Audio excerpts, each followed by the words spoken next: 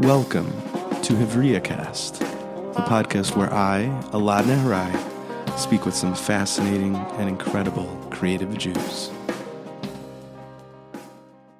I am excited to welcome Molly Tolsky of Kveller and now Alma? Alma, yes. Welcome. Thank you so much for coming. I'm very excited to be here. Awesome. Oh, and you were telling me you also do, what's it called? The literary magazine? Yes. I'm senior editor for No Tokens, which is a literary magazine. Cool. And yeah. Cool. So I guess I would just like to jump in, and I'm curious about how you got into like the Jewish. It's actually interesting. We're kind of almost have the exact same job, right? Like we work like, for the Jewish media. The Jewish mainstream media. Are we the non-mainstream media? Are we like the Breitbart of the Jewish world? No. Do you consider yourself mainstream? With that. We've already taken a bad turn. Sorry. I don't know I wouldn't consider what I do totally mainstream. Mm-hmm. No.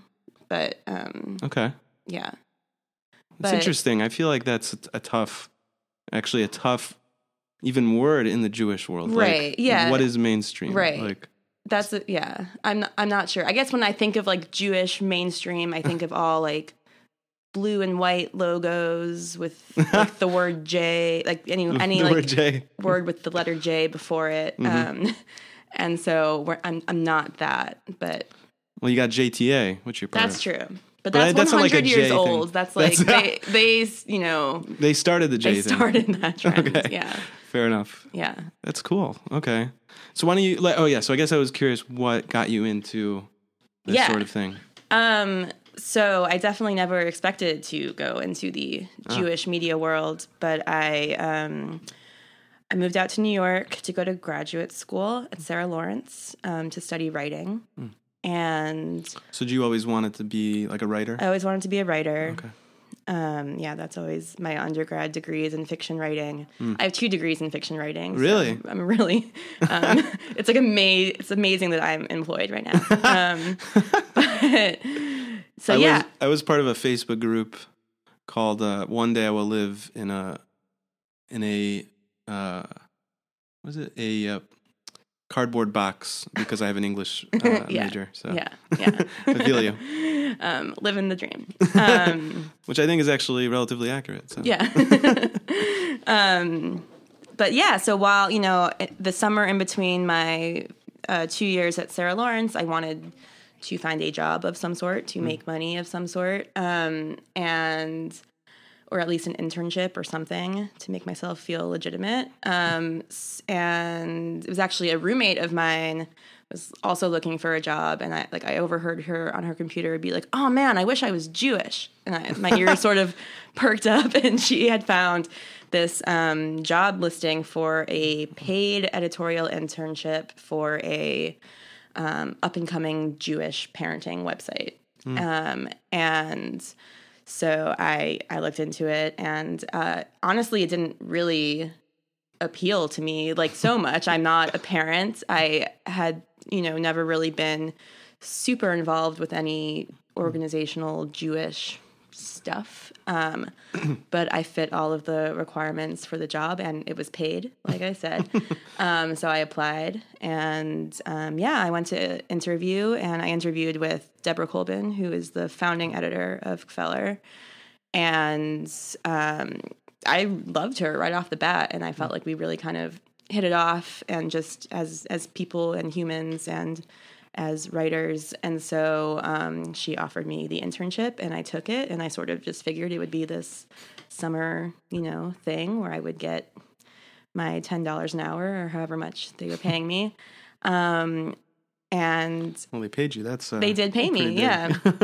But then I also just found myself really enjoying it, and it was very cool. So this was before Kveller launched. So I started when it was just, they had this idea for a parenting website. It was started out of myjewishlearning.com. They had hired Debbie to run it. And that's about where I came in, and it was a very small staff working on it. And I really, even though I was just the intern, I felt like I got a really big role in shaping the voice of the site and kind of what it became. And that felt really, really cool. And I started working with amazing writers, and I got to actually like hone my editing skills. And it was just all around, it was a great opportunity. So when the summer was over, they asked if I wanted to stay working for them part-time. I was still in grad school. So for the next year I worked part-time. And by the time I graduated, they offered me a full-time job. And so I've been there ever since. It's been going on, this June will be 7 years. Wow. Which is crazy. Never expected to stay that long, but wow. That's kind of where it all began. So eventually, I kind of stayed at Feller until they kept bumping me up to associate editor and then eventually to editor. So that's how I became the editor of a Jewish parenting site without being a parent. So what attracted you to like stay there, and what was interesting to you in that regard? It was definitely working one-on-one with the writers. I felt like we found a really talented group of writers. And also,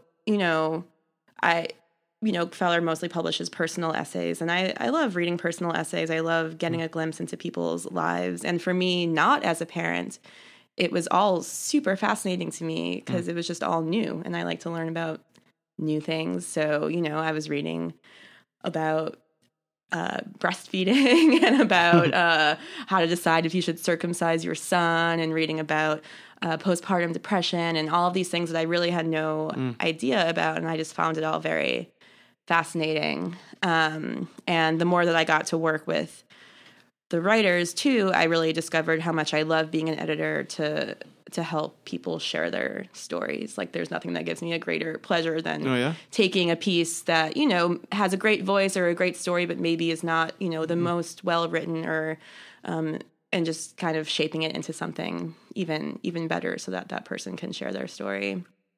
It's interesting. So do you feel like you were able to hold on to like that dream of being a writer as well, like along with being an editor? I know for me that can be hard sometimes. You're kind of balancing all these things. It's definitely hard. I guess for me, it was basically coming to terms with the fact that I would never be paid to be a fiction writer. Like that's not a job that exists. You don't like go on career.com and find fiction writer in the listing. So I knew I had to find something else to do to make money. Before my internship at Feller, I did an internship in a publishing house, and I thought maybe I would want to go into publishing, but I didn't enjoy that as much. And so, I was really actually grateful to find out how much I love editing, because it's still obviously in the same field and I'm using my writing skills, but it also, it's a nice break from writing sometimes, like I couldn't write every day, all day. And it offers a nice break to look at somebody else's writing and learn from other writers and what they're doing. And editing other people also definitely helps me edit myself. So it was kind of like an ideal situation. Like if I have to have a job, this is the one for me. Interesting. Yeah, that's so interesting.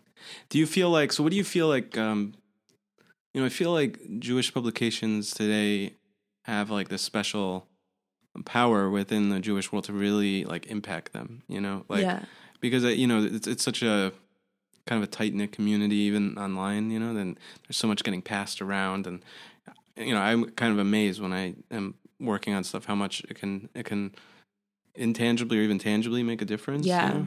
And I'm just curious, like, I guess what I'm interested in is what you feel like your role is, like, within Kveller and now, I guess, within your new thing. Yeah.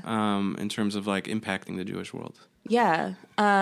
I think it came as a surprise to me how much a website could impact people. Right. And our mission at 70 Faces is to reach people online. So it's not like we're trying to get people, online in order to get them to do something, in real life. Like it's really like the end game is to engage them online. And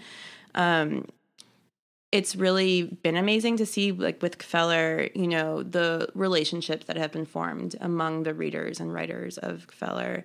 I think especially for anybody new parents, it's a very hard time, and you often can feel very isolated. And seeing how people shared very personal stories. I mean, like I mentioned before, like stories about postpartum depression or about, having a miscarriage, and, being able to kind of open up to this community and share it, and then not just have the sharing aspect, but then the other half of it, which is the audience reading it and commenting and sharing their own stories. I mean, so many times you have one writer write something, and then, 100 more people write back to share their own story.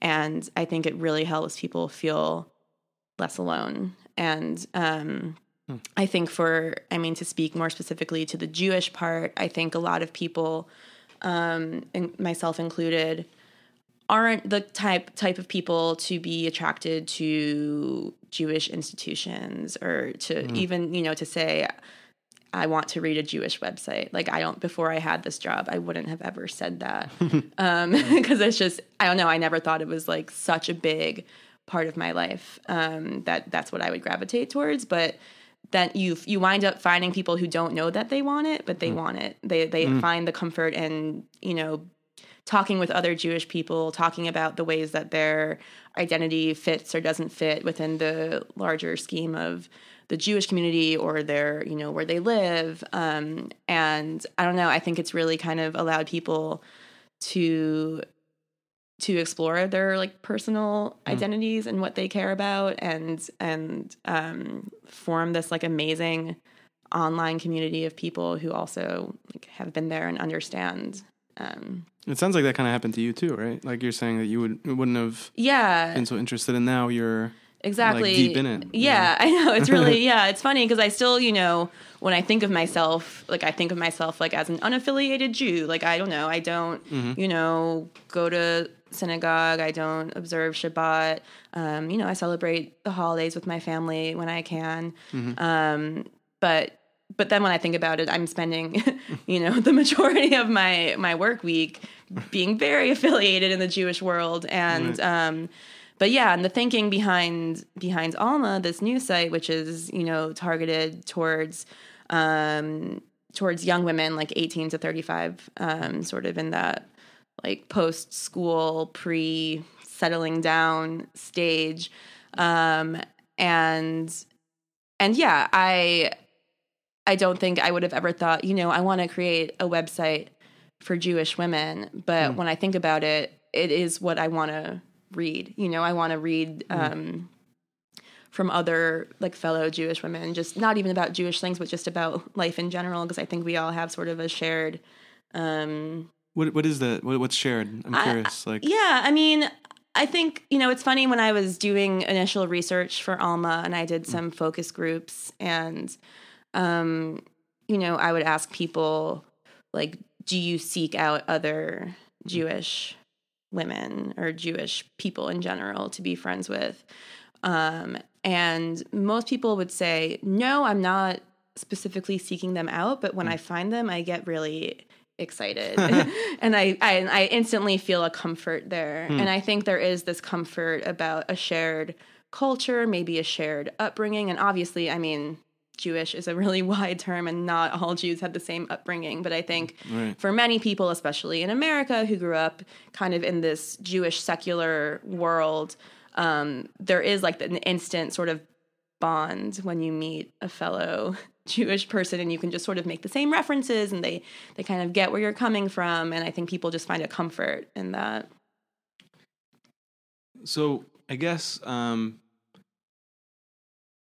I guess I'm trying to find out what it, because it's interesting, because for me, I have a lot more, I guess, overt, like, reasons that I would want to be part of, like, the Jewish world and or not the Jewish world, I'm sorry, but, like, like, as a Jewish writer, like, impacting the Jewish world and all these things. Like, I have a kippah and this and that. And I guess it's something I'm actually kind of really fascinated by, what is the comforting? What's the actual comfort that they're finding? Is it just the share? Because there's other people have, like, for example, I feel a comfort being around people from Illinois, because you're from Illinois? Yeah. No wonder I feel comfortable.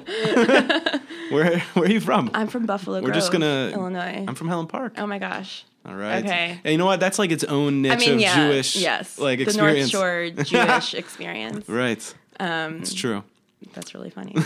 So we'll get into that. That's like a whole other thing. But that's actually interesting. Actually, you know what? That is a great example, I think, because what I always found fascinating was, like, my parents are Israeli, so they were always feeling like connected to the Jewish, obviously, and then they wanted to be around Israelis, but also around Jews, and so they moved to the North Shore. For anyone that doesn't know, North Shore is north suburbs of Chicago, where there's lots of Jews living there, unaffiliated, I guess, as well. And and I guess I always found that fascinating because there never seemed to be like an overt reason for them all to be there. You know?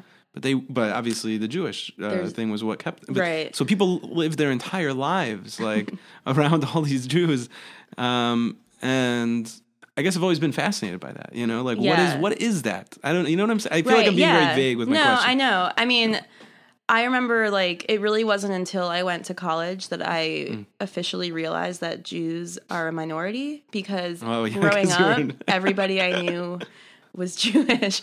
I mean, obviously there were people I knew who weren't Jewish, but like, there was just such a large part of the community.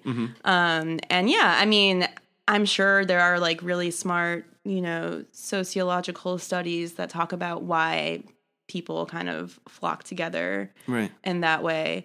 I feel like me personally, I'm less I don't feel like I mean, I live in New York City, so there's a lot of Jews here, but I don't feel like I need to live like in a Jewish community, but I do feel like that's kind of what I love about, the internet, like I do like to connect with other Jewish people. And, but I don't know if it's just like ingrained in our DNA or like what it is that we just kind of like crave that. Have you felt like you've discovered any of like, through Cavella or through like these focus groups for your new project? Yeah. Like, cause what, for example, do you feel like is holding this new audience together besides the fact, like in that comfort, what are you giving to them that allows them to feel like a special identity? Yeah. You know what I'm saying?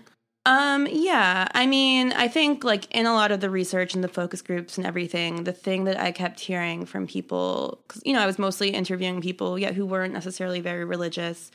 And they kept talking about the culture and the tradition and how like, even though they might not do Jewish things, they still really felt like the culture and identity was important to them. A lot of people mentioned how important food is in that sense, like that they really feel like they connect to their Jewish heritage through eating Jewish food. Is that interesting? That. I mean, it makes sense. It's delicious, and it's fun to. It's so funny because I was just thinking, like, even like online media, like. Food is such a huge thing in like the Jewish media world, Yeah. I've been dying to add something like that to Hevria because like I know people literally crave it. Yeah. I mean, and there's like a huge like Jewish foodie blogger world out there, and like, I mean, we run the Nosher at 70 Faces, and today we were at work on a unicorn challah recipe because unicorn foods. So there's a lot of like fun to be had in that world of also like kind of blending it with the secular food world. But like almost everybody said food. A lot of people said humor is like when they think of like what it means to be Jewish, they think of humor as being a really important connecting factor. And then traditions. I think everybody enjoys celebrating, with their families or just getting together for a meal, even if it's not the official observance of the holiday. So. And where do you feel like your personal, or even the communal, but like creativity, your life of like as a creative, Judaism or my Jewish identity came into play in my writing, just like. It just didn't come up like in the stories I was writing. Right. And I've thought about why, and I've thought about maybe trying to add it in, but whenever I did, it would feel very forced. I think it feels like that for lots of people. Yeah.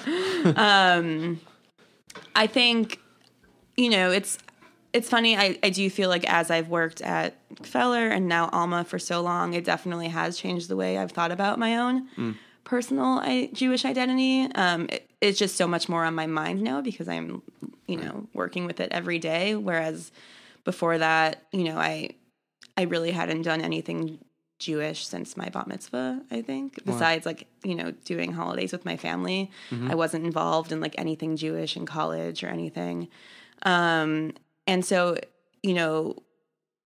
but working at Kfeller, it made me think about things I just never thought about, as far as what do I believe and what do I want, and if I were to have kids one day, how would I raise them? Because I don't, I went to Hebrew school and I'm glad I had a bat mitzvah, but can I see myself sending my kids to Hebrew school? I don't know, and I don't know, just kind of opened up all of these questions for me, and even just in the past year or so, I feel like I've been kind of more open to exploring my own Jewish identity. I fasted for the first time for Yom Kippur this past year. Oh, yeah. How'd that go? I had an amazing experience. Oh, yeah? It's too long of a story to get into here, but I wound up talking to a stranger at a park for 3 hours and had a life-changing conversation. Wow. I may have hallucinated him because I was very hungry, but I don't know. It was a very meaningful experience. And so, yeah, and I've been kind of just slowly dipping my toes more into things just to try them out and see. And so I wouldn't be surprised if that also starts creeping into my writing more. Just, I feel my writing for me is I write fiction, but it's almost all true. It's a very, it's a reflection of me and who I am and what I care about and what I think about. So the more I think about, how Judaism plays a role in my life, I think the more it will show up in my writing.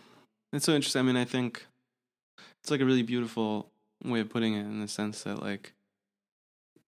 that our writing so often is generally is more a reflection of what we're experiencing, what we're going through, as opposed to like you said, this forced injection of certain things, Yeah. And I guess I feel that for me is where I tend to and I think why a lot of people get turned off by a lot of Jewish creativity, because it feels like that injection of fakeness. Yeah. I remember the first time I heard about the Sammy Rohr Prize, which is a big Jewish lit prize. It comes with a very large sum of money. And I started thinking I need to write a Jewish novel so I can get that prize. And I was that's really not a good way of approaching your art. Right. And yeah, it's just, I think it has to happen naturally or not at all. Yeah. It kind of makes me think about Kveller and Alma and stuff, because I feel what sites like that do, by having a very niche experience there, it's it is almost a natural expression in a sense, as opposed to a forced one, where we're here's this site where we're trying to get people to be Jewish. Yeah. More no, these are people that are engaged that already. And the biggest lesson we learn with Kveller, and the biggest lesson that I'm taking to Alma, is this blending of secular and Jewish content. I think before Kveller, I can't really think of any other Jewish websites where not every single piece on the site is explicitly about something Jewish. Right. Kveller has a pretty 50-50 balance between just parenting articles or articles just about being a mom or a working mom, and then, things about how to celebrate the holidays with your kids or sending them to Jewish day school. And we did that because nobody is, or maybe some people are. Most people are not Jewish 100% of the time. That's all they care about, all they think about. You have many identities. You are a woman, an artist, whoever. And I think for Alma, that will be really important too, because the people that we're trying to reach aren't, they're not going around thinking every day, how is this a Jewish experience? This, how I'm applying for this job or going on this date. Not everything has to do with being Jewish, and I want the site to reflect what people's actual lives are like. That's really cool. Yeah, I think I really identify with that, actually, because I remember for a while when I was doing Pop Chassid, my blog at the beginning, I started to feel this almost a claustrophobia, because I was I had defined it as this Jewish site. Yeah. And actually, it started even more specific, where it was like movies and Hasidus, and that couldn't. I remember just being like, I can't do this anymore, and I just started writing personal essays, and then, but they were all like very Jewish focused, and then at a certain point, I was like, I can't do that anymore. I need more, and I think, and now I've kind of discovered that by finding different, like for me personally, the way I dealt with that was by finding like different outlets or personal blogs or different things to like get these different parts of myself out there. Yeah. And I think that's a really cool service, like, to provide to people, because I think that also helps explain kind of, what you were describing as well, like these people who, are Jewish, and they find like a lot of comfort in that as well, because I think what that means is like being Jewish is part of their lives no matter what. Right. So, and it's part of your voice, and I think like even I think a lot of Jews have a way with words or a way with talking about things that it's like this similar experience. So even if you're reading an article about, bathing suit shopping, but it's written by a Jewish woman, like there will be like an essence there. It's kind of just like infused in the voice. Right. So yeah, even bathing suits can be Jewish, basically, is what I'm saying. Sounds good. Yeah. So what are you discovering now with your Alma? Like, what's your experience been like so far? Start something new. It's really powerful. It's been fun and also really scary. I was really surprised. I mean, I had been planning this and working on this for like a year and a half before we finally kind of got the go ahead and the funding to do it. And I really think like, we found a replacement for me to edit Feller, and so Sarah Seltzer, who's great, and so she came on, and the first week or so, or maybe even the first month or so, I felt extremely lost and like kind of depressed, and like not sure why I felt depressed, because this is finally happening. Like, this is what I've been working for. This is what I've wanted, to do, and now it's here, and I'm like kind of feeling really uneasy about it. And I was, trying to think about why I was feeling that way and talking to my therapist about why I was feeling that way. And, I think it makes sense. I went from working on something for many years, knowing kind of exactly what I was doing at a certain point, going in every day, knowing what my schedule would be like, and feeling really confident that I was doing a good job. And to then the next day going in with kind of a completely open schedule and a clear plate, and just like, okay, now start a new website. Like there's a lot to do. And it was just all felt very overwhelming. And I like to feel in control. I like to feel like I'm good at what I'm doing. And so I think just the fear of starting something new, of not knowing if it would succeed, if it, how it would be received, really kind of was getting at me for a while. Now I'm in a much better place. I kind of, started making a lot of lists, which helped, just to like things, like concrete things to do, things I could check off. And, then we launched on social media. So I started doing Instagram for Alma, which is really fun. Like I look for, memes and GIFs or GIFs, however you want to call it. I've never heard someone actually say GIF. Apparently so cool. The inventor of the word claims it's GIF. So I try to honor that, but I feel really dumb saying it. So then I always wind up saying or GIF. GIF or GIF. But yeah, so now it feels more fun. I'm like actually building an audience, like finding the people who I want to be in this community, sharing silly things on the internet. So it's so interesting. I feel like you touched on something that's like very, like I've noticed is very common among people that like are starting a new project or thinking about starting a new project, is that like this period before we actually do it, is like, can be very nerve-wracking and very difficult. Yeah. And I think I feel like you kind of, I don't know if purposely or whatever, like described like the solution to it, which is to do it, Yeah. Like, yeah, exactly. That's when I've always felt better. Like I know I've spent, and the thing is, like I've noticed sometimes people spend like so long planning something new to the point where it's like they're polishing the planning and whatever. And then, they're just kind of living in that world that's like so uncomfortable And ironically, I think they don't jump into it because they feel that uncomfortability. Yeah, and I think then you wind up putting so much pressure on yourself and on your project that it has to be perfect and that you can't, and so if you have put in all of this effort and then you finally go live and it doesn't go perfectly, you're like devastated. Right. Whereas, I think thinking about this period also as like a testing sort of like experimental phase to like see what works has really helped me because, cool. I've done a lot of research and I have, pretty clear ideas about what I think what will work, but you don't really know until you do it. So, testing out different kinds of articles, different topics, different kinds of content just to see how people respond and kind of, I definitely I'm like a perfectionist and sort of have like a big fear of failure. So the idea of like testing something out and seeing if it works can be very scary, but it's also like, what's the worst that can happen? It doesn't work. You try something else. Right. Especially with digital stuff. Yeah.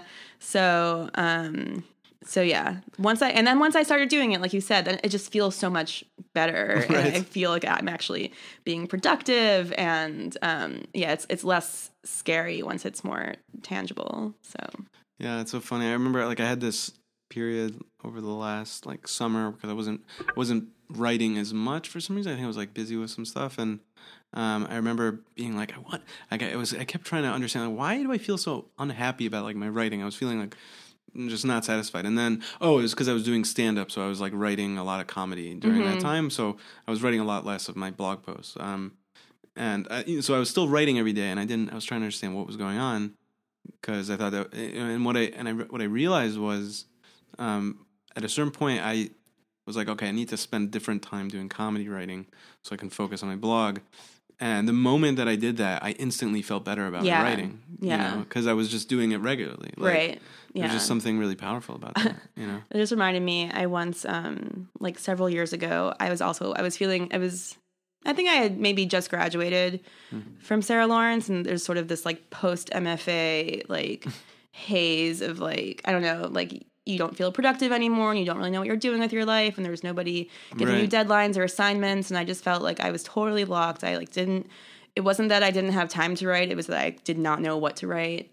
Just completely stumped. And I was living with an ex-boyfriend at the time, and I remember one night I was just in a really bad mood and just really angry about how stuck I was. And I was like, you know what? I'm going to try to write the worst story I possibly can right now. Yes. Just for fun. And I started like banging out this story called Kitty Cat Prose, about like a cat who sold mangoes like on the sidewalk. And it was just terrible. I mean, I think like the first word was like meow or something, like, and like the cat had dialogue and it was all just like meow. I just like tried to make it as like bad as I could, and it was so much fun to write, and like felt so freeing because I wasn't trying to make it good, that like it actually came out like not terrible. Like it was a ridiculous concept and a stupid story, but it really freed up my mind to write. I feel like like it's such a mental game, creativity, and you have to like trick yourself into doing it sometimes. You know what's crazy? I started doing these workshops recently. Like at Limud, I did them, and this idea was like you need to confront your creativity, your fear to access your creativity. Yeah. And so the first exercise I do with people is I have them try to write something really bad. Yeah. And that's great. So your thing like totally reminded me of that. And the reason I do that is because I am like this huge fan of Brenda Uland, who I think I've already mentioned at least once on this podcast. I'm like obsessed. And it's this book, she's like this beatnik from the 30s, and she was writing so much about like how much creativity is like part of something we have to kind of emotionally grapple with in a sense. And so she says like, try writing something bad. Like it'll be impossible for it to actually be bad. And like people that are afraid of their writing being crappy, it's like, that's probably one of the biggest things that holds people back. Yeah. And so it's so cool that you kind of did that naturally. Yeah. I did it out of frustration. It worked. That's so cool. You probably felt great after you did that. I would imagine. You know what? I actually, I decided to like try to get it published because why not? Yes. But I didn't want to put my name on it because it was really bad. So I made up a pen name and I got it published online. Wow. If you Google Kitty Cat Prose. Oh my gosh, I really? think it was under Lucky Smith is the name. I have not told many people this, so I feel like I'm really going public with the big secret here. We're getting deep. Yeah. This is wow, that is so cool. Yeah. That's awesome. That's like I feel like every writer should hear that story. Like you were frustrated, wrote something bad, or you tried to write something bad, and it got published. Yeah. It's so great. You know what's so funny? Because it like reminds me of going to writers' workshops. Like I remember one in particular, like where we'd go to like like these conferences, like in the summer. They have all these like writing conferences. So I went to one, I've gone to a few, but I remember one in particular where they had like one of those panels where they have like published writers speaking, and at the time I remember published writers, like, I remember they kind of had like this period of Q&A, and almost everyone was like asking all these questions, like how do I get published? And I always like I remember even then intuitively feeling like this like it feels like going backwards, like absolutely. How about how to write something good, right. like, or how to write something, and I always feel like people that have that focus tend to be unhappy with their writing. Yeah. I mean, I definitely, I think about getting published a lot, and I think any writer does, and it's hard to just completely ignore that side of things. But I do find, like I'm kind of at the stage where many of my friends are having great success with writing, selling books, publishing books. And, it's natural to like feel that pang of jealousy. But then whenever I do, I remind myself like, okay, you haven't written a book, so it's impossible for you to publish one. So you can't be jealous of something that you haven't done. So and I think, just like kind of putting it back into perspective of like, what is your focus right now? Like my focus right now is writing something really good. And that's like what I need to keep reminding myself because you kind of have to take it one step at a time. And right. You can't publish something before it's written. Yeah, I think that's interesting. There's definitely like a tension because I think every artist wants their stuff to succeed, right? They want it to take off, and whatever. I think even more than succeed, it's like, I mean, for me, I've always felt like writing is a two-way street. I don't write just for writing's sake. I would never want to just write for my own personal, like I'm writing for the other side of it, for somebody to read it and to connect with it. So I do think it like makes sense that writers are eager to like reach that place where you're getting, people reading your work and you're seeing how they're engaging with it. Right. That's really interesting. But then you also have to balance that with like, when you're actually writing, I feel like, or even trying to get yourself to write, if you're thinking about, like, if you have those people in your head, it's this interesting dichotomy. Yeah. I took, I went to Columbia College Chicago for undergrad, and they have they have a fiction writing department, and it's very unique in the way they teach writing. It's not like standard workshop style classes. But they do this thing where they often have you write in class, like start a draft in class, and at the top of the page, address it to one person like in your life, who you feel comfortable sharing anything with and who you feel comfortable telling anything to. And you kind of write it as like a letter to them. And it's a way of kind of like not thinking about the audience at large, like all the people that are going to be reading it, but remembering that there is somebody on the other end and that you do need to be communicating in a way that can reach somebody else. Right. And I always liked that way of thinking about it. I love that. That's so cool.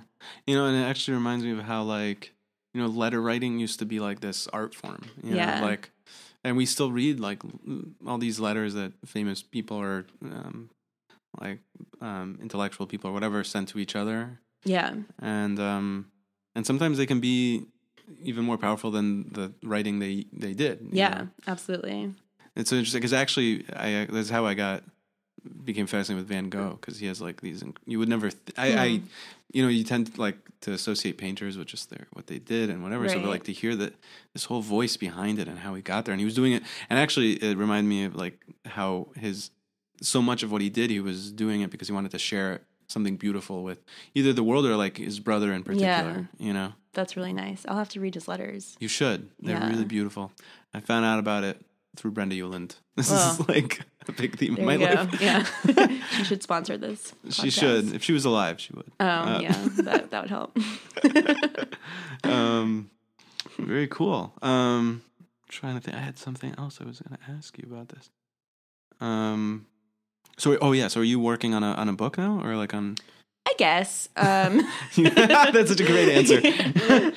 So I write short stories. And I've been writing short stories for a long, long time. And so I think for the first time, really, I do feel like I am working on a short story collection. Awesome. I'm working on stories that sort of tie in thematically, that feel like they fit kind of together in a larger work. So yeah, I guess I am. But awesome. Yeah, it always feels weird to say. Yeah. Do you so you have this collection that you're building, and you're hoping that it'll be turned into a book? Yeah. I mean, I don't, it's very hard to publish short story collections these days. So, doesn't the internet provide some more of an, or the Kindle and all these? I'm not totally familiar with all this stuff. I mean, there's definitely tons of opportunity to publish short stories individually. There's lots of magazines online and offline. And I'm sure, you can self-publish or, do that whole thing, but to kind of go through the more standard publication channels, they're just hard to sell, and editors are always looking for novels. So I'm always kind of in the back of my mind thinking about what my novel could be, but I haven't. I would love to write a novel. I haven't stumbled upon that novel idea yet. But in the meantime, I am happily working away at these stories, and that's so cool. Do you feel like that your editing work affects your writing? It does, in that I don't have a lot of time to work on my writing. Okay, that's not where I was going, but that explains it. Yeah, that's cool. Yeah, that's, I guess, the more practical negative answer to that question. No, but that's probably. But it is true. Not only is it the lack of time, but the lack of time that I feel like writing, because I've been reading and writing all day, and I come home and I just want to sit on my couch and watch 11 episodes of Broad City. So, so yeah, I joined a writing space in Brooklyn, and I'm trying to go in the mornings before work because my brain is still fresh, and, but yeah, cool. But I guess maybe what you were going for with that question, but it doesn't matter what I was going for. I definitely think, I think in general, my editing helps my writing. It's so much easier to see mistakes in other people's writing, and or not even mistakes, but patterns and things that could be improved or things that are great. And I think the more I edit, the more I am able to take that back to my own writing. I hear that. That's interesting, because for me, I have this weird thing with writing versus editing. I've started to edit my pieces more. I used to just put them up, and I think part of it was I always had this, I think, illogical fear that the purity of what I had written, or the whatever, and I was how can you really know if something's better or worse, or this and that? But then the more I did editing, the more I was oh, you can tell. I think it's a lot more, it's easier to objectively view how editing can help other people's work, and then because it's interesting, writing's so nebulous in a sense, you know what I'm saying, where it's harder, for example, ballet or something, there are rules to success. There are these things that you have to practice over and over and over again, and then you've mastered it. You know? I feel it's hard. It's or at least it feels subjective to be someone has mastered writing. Yeah, I think it's really hard. I definitely think there are lessons of craft and things that writers can and should study over and over again and practice over and over again. But you're right. There's always going to be that sort of just je ne sais quoi, just it's either going to work or it doesn't. And there aren't really any hard and fast rules to what makes a good piece of writing good. Right. What have you found that as these 7 years at Valor, what you felt was the writers that you felt would make the most impact, or would that you felt were powerful writers? Was there anything that you felt you saw in people that would help you know ahead of time? Help me know if they are if something you certain writers you felt would do better, pieces of writing would do better, quote unquote, or would succeed. What do you feel were things that were like signals of that. Yeah. You know? Honesty is probably the number one thing.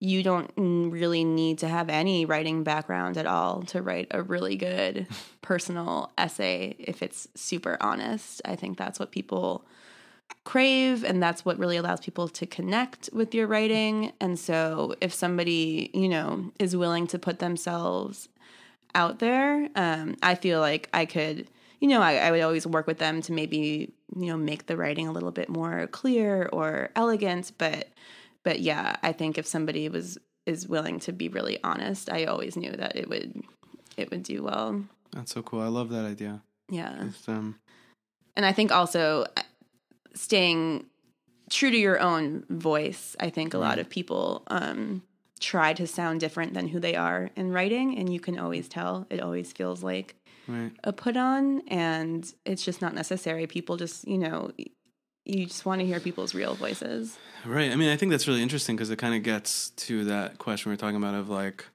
you know, people that want to be published and all these things. And I think to me, what I find interesting is about like what you're describing, like honesty and writing like yourself. These are very like internal experiences, you know, like where we have to kind of first, the only way you can be honest with others is if you're honest with yourself. First, right. Like, and the only way that you can be true to yourself in your writing is if you're true to yourself, at least in those moments of writing. Right? Yeah. I've always felt like I am the most honest to the page, like more than any other, you know, person in my life. Like I feel like when it's just me writing, I let myself be completely honest. And it can be really scary. But once you just kind of get it out, it's out there, and then you can worry about the consequences later. But totally. But yeah. I'm amazed at some of the stuff I've shared with people. It's like, but then you do like, and it feels so good, right? Right, totally. Like it feels really good. It's like super scary at first, and then you start to get people's responses. And I mean, for me, like I feel like since I was a very little kid, like what made me want to be a writer was like that feeling of like connecting with other humans and like learning that you are not a freak for feeling these things or thinking these things, and that other people are also thinking these things. And so, yeah, I love like sharing a super honest piece of writing and then getting the feedback like, oh my God, like I felt the exact same way. Like I didn't know. Like that is the best to me. I always feel like that's the biggest gift any writer can give anyone. Is to help them feel not alone. Yes. You know? Yeah. That's like so powerful. That's so cool. I mean, like, yeah, it's fascinating because I think that's like one of the gifts of being an artist, and especially a writer, is like you have this personal experience, and then all of a sudden you can discover instantly like there are all these other people that, you know, not only had that experience, they completely connect with how you related to it. Yeah. And, like you feel so much less alone. Yeah. You know? Yeah. It's magical. Yeah. That's so cool. And I guess that's what it's about writing, but also like with Alma, with Kveller, with like these online communities that are built based on the like back of that sort of creativity. Absolutely. Yeah. I mean, they're based on, hoping to help people feel less alone. You know, for Alma, like for people like me sort of in this stage of life where you're kind of like figuring out how to be an adult, and like, you know, like I'm an adult, I have a job, I have a 401k, I guess, somewhere. I don't know really how that works. But I don't always feel like I know what I'm doing. And it really helps to connect with other people who also feel like they don't know what they're doing, so that you like don't feel like a failure all the time. And that you can actually learn off of each other and help each other. Yeah, that's so great. Yeah, I mean, I feel like that's a beautiful like experience to have as a writer because it's so lonely a lot of times. Yeah. You know? Like. Yeah. So that's really beautiful. Where can people find all your cool stuff that you're working on? Well, okay. So, Alma currently is on Instagram and Facebook. Hey Alma is the Instagram. Hey_Alma, actually, I believe, is the Instagram. And hopefully a website very soon at heyalma.com. Awesome. And then I just built a personal website last week. I went home one day and got very motivated, and I just made a website. So you can find my I've writing. Noticed that was how the story came out. You're I just got to do it. Exactly. Yeah. So mollytolsky.com. Logical. You can. Yeah. Can find some of my fiction and some nonfiction and some info also about No Tokens, the literary journal, which you can also find online at notokensjournal.com. And I think that's all of my things, right? And Kfeller.com is where you can find Kfeller. Mm-hmm. And yeah. Cool. Yeah. So good to have you. This was great. This was super fun. Yeah. Always happy to talk about writing and fear and failure. Awesome. Should do it again sometime. Yeah. Awesome. Thank you so much. Thank you. Thank you for listening to HevriaCast. I'm Aladna Harai. If you'd like to hear more and read more of our work, you can follow us by going to hevria.com or facebook.com/hevriamag. We've been recording at the Kalal Studios in New York City, and the music that you're hearing is Voice Lessons by Darshan. Thank you so much, and I look forward to seeing and hearing from you again.